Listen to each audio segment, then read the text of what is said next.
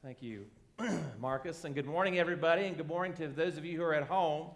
I wanted to remind you that we're doing Christmas Eve a little bit differently this year. We're going to have three services at 3, 4:30, and 6 with the hope that we will spread out a little bit. So that's why we're doing three services this year. Hope you can make it to one of those. There's a musical version of a book called Les Miserables. Has anybody either read the book or seen the movie? Okay, yeah. It's one I won't forget. My mom and my wife and I went and saw this movie on Christmas Day.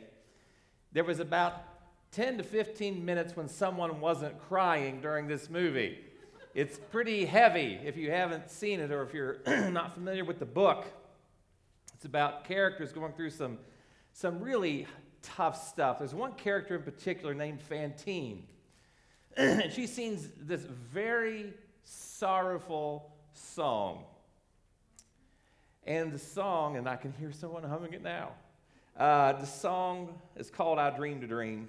It begins with the words, I dreamed a dream in time gone by when hopes were high and life worth living. Then she goes on to describe her youthful vigor. She had this very fun, happy life as a young lady. She met a guy a little bit older than her. She fell in love. They had a great summer together. But then she ended up with an unexpected pregnancy. Then the father of the child departed. And her dreams came crashing down. And as a single mom living in France in the 1800s, it was going to be very difficult for her to even survive. She worked in a factory for a while, but then she was fired because the foreman found out about her child. She ended up selling her hair and her fillings and her teeth to pay for her rent. And finally, when she had nothing else to sell, she ended up selling herself. She became a prostitute and became this hollow shell of the woman that she once was. Eventually, she dies from her sickness that she contracted as a prostitute. Then the song ends with the words, I had a dream my life would be so different from this hell I'm living. So different now from what it seemed. Now life has killed the dream that I dreamed. For many people, this has been their experience, and I'm looking across a room of people that I'm sure can in some way identify with that. Things have not ended up perhaps the way you had thought or you had hoped. It could come in so many ways. In his book, The Road Less Traveled, Scott Peck, he said, life is hard. All of life's music is not in perfect harmony. What starts out to be a symphony becomes a cacophony. And discordant notes often dominate the score. And with Fantine, many of us could sing, life has killed the dream I dreamed. Maybe 2020 has killed the life that you dreamed. Whether it be loss of job, loss of a loved one, loss of an election, you can identify with that sense of loss. And if you've not experienced a moment of disappointment in your life, well, just hang on. Because you're going to. At some point, life is going to leave you with a sense of despair. Maybe it'll be because of a wrecked relationship with an adult child. Loss of health. Maybe you're worried about facing the holidays this year. There are so many people who wish the calendar ended the day before Thanksgiving and picked up again on December 26th. Some of these things leave us with a feeling of despair or hopelessness. And what we need is a hope that we can count on. What we need is a hope that isn't dependent on circumstances that are just crashing around us from time to time. So the topic I want to talk about this morning is how can I have a God-sized hope? How can I have a God-sized hope that will persevere, that will continue on? We're going to take a break from our 1 Samuel series this morning. As you can tell from the lights, the candles, and the trees, it's Christmas time. And we're going to start steps towards Christmas, going back into the Old Testament. And we're going to start this morning with Jeremiah chapter 33, verses 14 through 16. If you would, please stand with me as we read Jeremiah chapter 33, verses 14 through 16.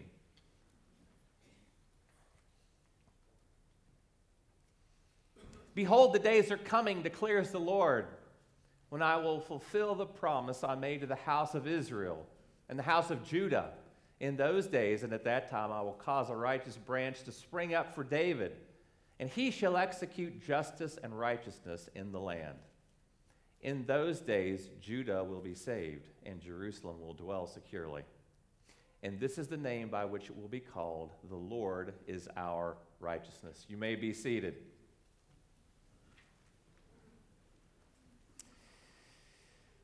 So again, it's Christmas time. And this season, I want to go back into the Old Testament and take a look at God's people who were expecting a king to come. It was dire times back then.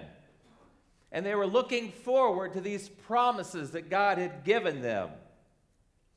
And it's been an interesting year, to say the least. And it's my prayer that our church will be united and hopeful as we go into 2021 together.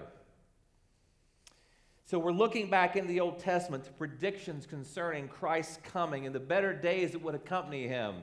And this morning, I want to, again, look for a deep, sustaining hope, one that is God-sized. So this morning, we're going to look at the passage this way. First, we'll look at hope in God's promise. Then hope in God's person. Then we'll see that hope allows risks. Then finally, we'll answer the question, well, how does hope change us? Two ways that this God-sized hope can actually change us in how we live day to day. First of all, let's talk about this promise of hope. Let me give you some context for this passage that we're going into. You see, we're talking about a prophet named Jeremiah. He was called at times the weeping prophet. If you read the book of Jeremiah and you see what kind of pain this man had to endure as he was bringing very somber messages to the king of Israel, you'll see why he was called the weeping prophet. And around the year 627 BC, God had chosen Jeremiah to be a mouthpiece for himself. Now, he would have been about a junior in high school when God came to him and said, "Before I formed you in the womb, I knew you. Before you were born, I set you apart. I appointed you as prophet to the nations." Jeremiah was coming into a time when he would be God's mouthpiece to people who were disobedient. Then fast forward 40 years, and Jeremiah, he's still a spiritual leader for his community, but the nation is in a total crisis. The year is now 587 BC. The king of Babylon and his troops have completely encircled the city in which Jeremiah lived. The kingdom at this time was split. The northern kingdom of Israel had already fallen to the Assyrians. And now the southern kingdom of Judah was being hammered on by these Babylonians. They were under siege. They were on the brink of starvation. Zedekiah was the king. And he's still under this delusion that he can beat this king in Babylon, Nebuchadnezzar. So he keeps fighting back. And meanwhile, Jeremiah is telling the king, look, it's over. You need to give up. But then Zedekiah's got these false prophets that are talking to him, one especially by the name of Hananiah, who's saying, look, I had a different vision. Don't listen to that prophet Jeremiah. God is on our side. We can still beat this king. And by the way, Zedekiah is going to choose to do things the hard way. So poor hopeful King Zedekiah is not going to listen to God. He's not going to listen to God's prophet Jeremiah. He's going to listen to these false prophets. Now, God has made his intentions clear. He's going to destroy this city. But he's not going to leave it in a state of broken destruction. We get to our verses from today, Jeremiah 33:14. Behold, the days are coming, declares the Lord, when I will fulfill the promise I made to the house of Israel and the house of Judah. You see, God in his grace is not going to leave this city in a permanent state of destruction. And after a long call for repentance, if you go through the pages of Jeremiah, and God again and again is saying, repent, repent, repent. He told Zedekiah, if you just give in to this Babylonian king that I intend to come and take this city, you and your family are going to live. But he chose not to do that. He's going to do it his own way. But after God brings this destruction down, like a parent who's corrected a child, there's going to be a coming delight. And he expects them to place their hope in this truth. Now, maybe the city isn't surrounded right now. But see, we also need this kind of abiding hope. And this is going to come with the birth of Jesus Christ. Many promises in the New Testament are written so that we can cling to them. We can claim them. Because we live in tension as Christians. See, we have this hope that came with our faith in God, that He's never going to leave us. He's never going to forsake us. He's always going to be there no matter how dark things may seem. However, we're still stuck in this fallen world that we're in right now. And all the pain and all the sin. And even though we have the Holy Spirit residing in us at the same time, through all this difficulty, we do not stop pursuing God Himself. As a matter of fact, there's a phrase by Tozer. It's come from a book called Men Who Met God.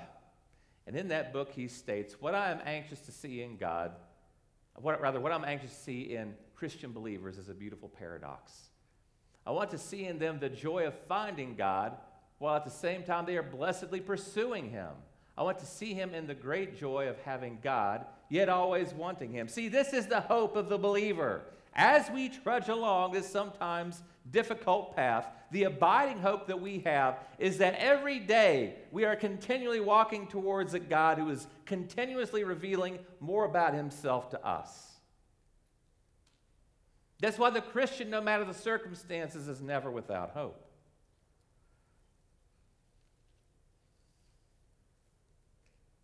He gives us rest.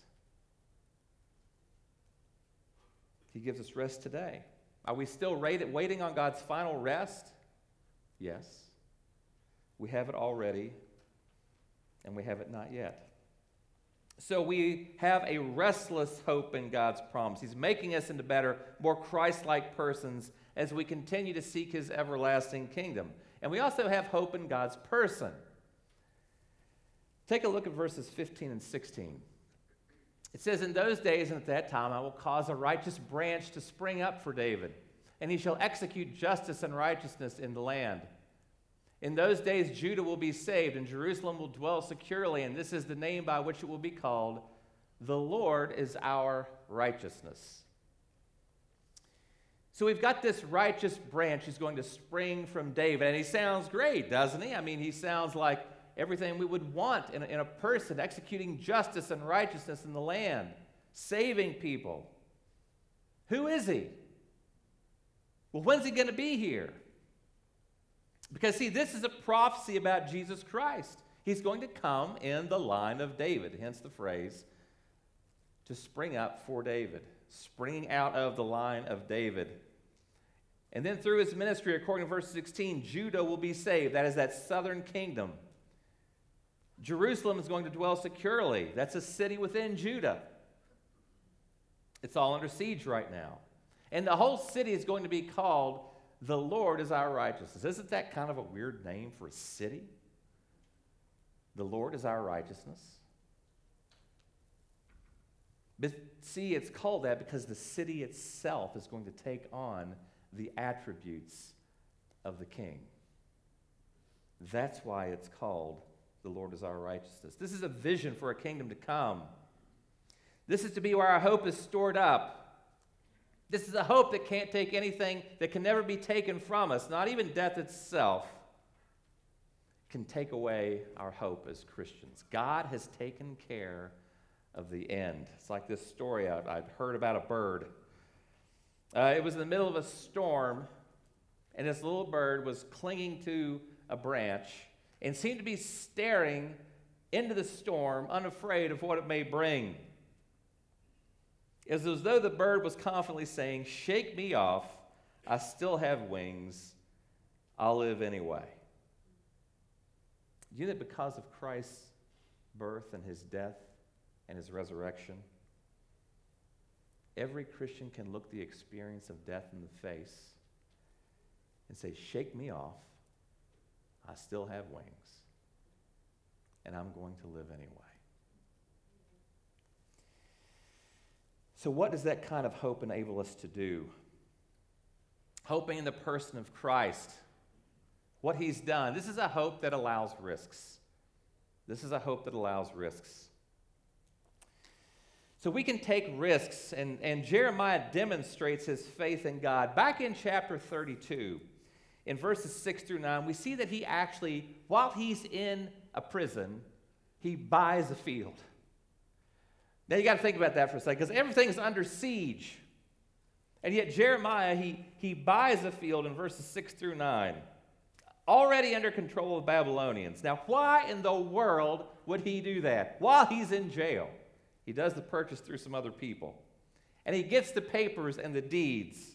And then God gives him instruction. We see it in verses 14 and 15. "Thus says the Lord of hosts, the God of Israel, take these deeds, both this sealed deed of purchase and this open deed, and put them in an earthenware vessel, that they may last for a long time." Now, this is interesting. This is a field that's going to be there whenever everything that goes south happens. The deed and the field will still be there. "For thus says the Lord of hosts, the God of Israel, houses and fields and vineyards shall again be bought in this land." So Jeremiah doesn't fully get this. And he spends silver, 17 shekels of silver, to get this land. Then he kind of questions God on this. And then how does God respond? Look at verses 26 and 27. "The word of the Lord came to Jeremiah, Behold, I am the Lord, the God of all flesh. Is anything too hard for me?" Jeremiah, don't worry about it. I'm going to restore the land back. That field will be there for when people come back. The exile that you're going to experience isn't going to last forever. There's hope at the end of it. So take this risk. Trust what I'm telling you to do. Buy the field.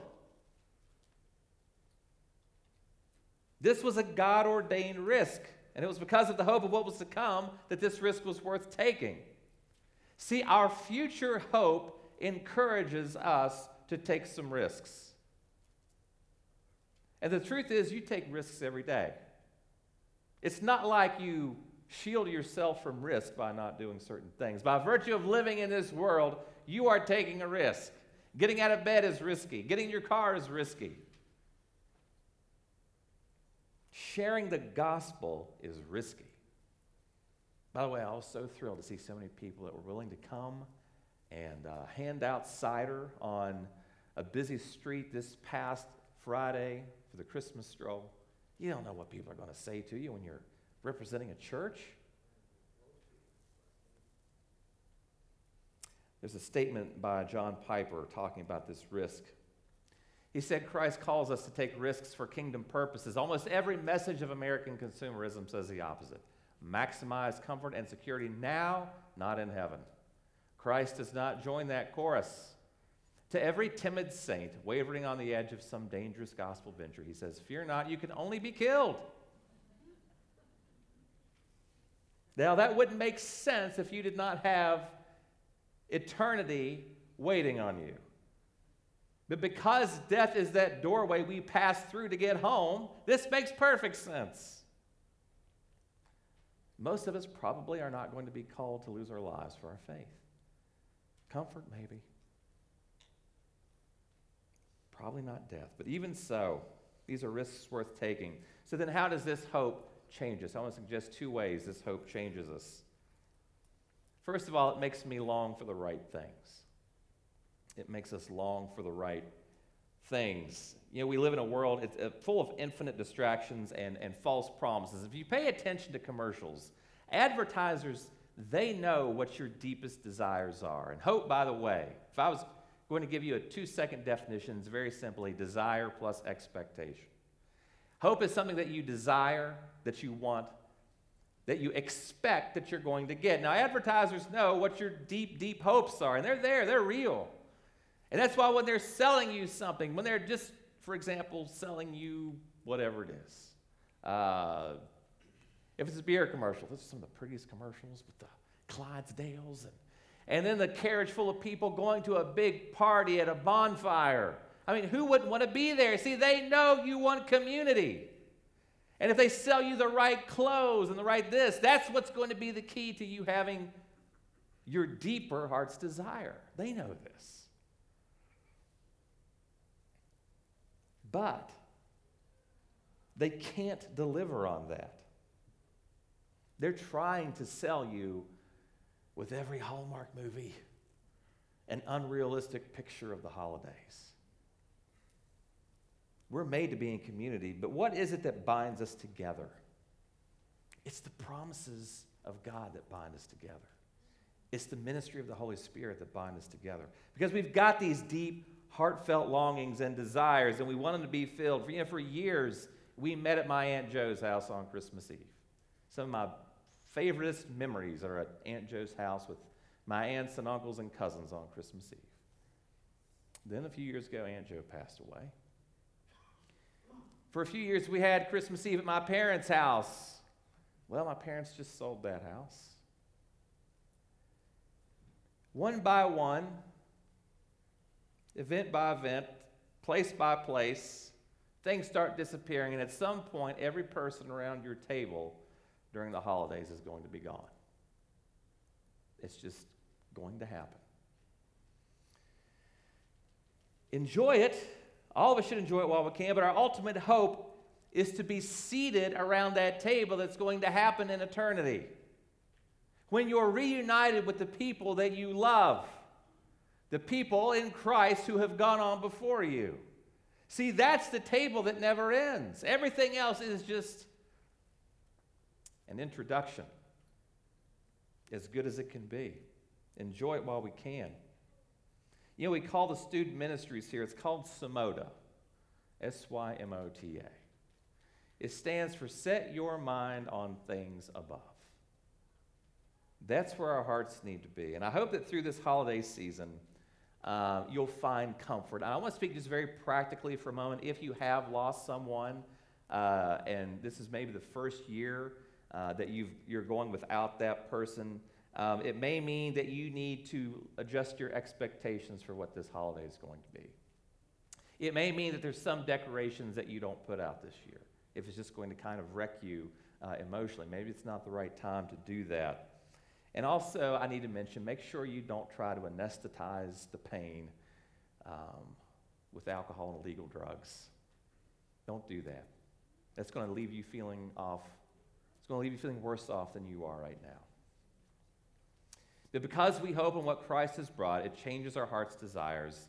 And as we watch what we love pass on, we have to place our hope on someone else. Then a second change that hope brings to our lives, it helps us endure our present suffering. It helps us in enduring our present suffering. And I've already mentioned some of the suffering that comes with life. Obviously, death is particularly hard. And our hope helps us to endure this. So what is suffering in your life? And how are you suffering right now? And do you realize that Christmas signals the end of that suffering? There's a man named Paul Tripp. He's a Christian author and speaker. And he actually refers to Christmas as the sufferer's holiday. And he wrote on this subject, and he says, if there weren't pain, suffering, sin, destruction, discouragement, and death, there would be no need for Christmas. This holiday is about suffering. This holiday is about pain. Now, what we've done, and it's right to do that, is that we've made a holiday of celebration because we're celebrating the coming of the Messiah. But then it goes on to say this. But in so doing, we forget why he came. He came to end suffering. He came to end death. He came to end sin, end brokenness, end pain and destruction and discouragement. And so this is the sufferer's holiday. Rather than the holiday to be avoided, I ought to run toward Christmas. Because what Christmas tells me is there's hope for people like me.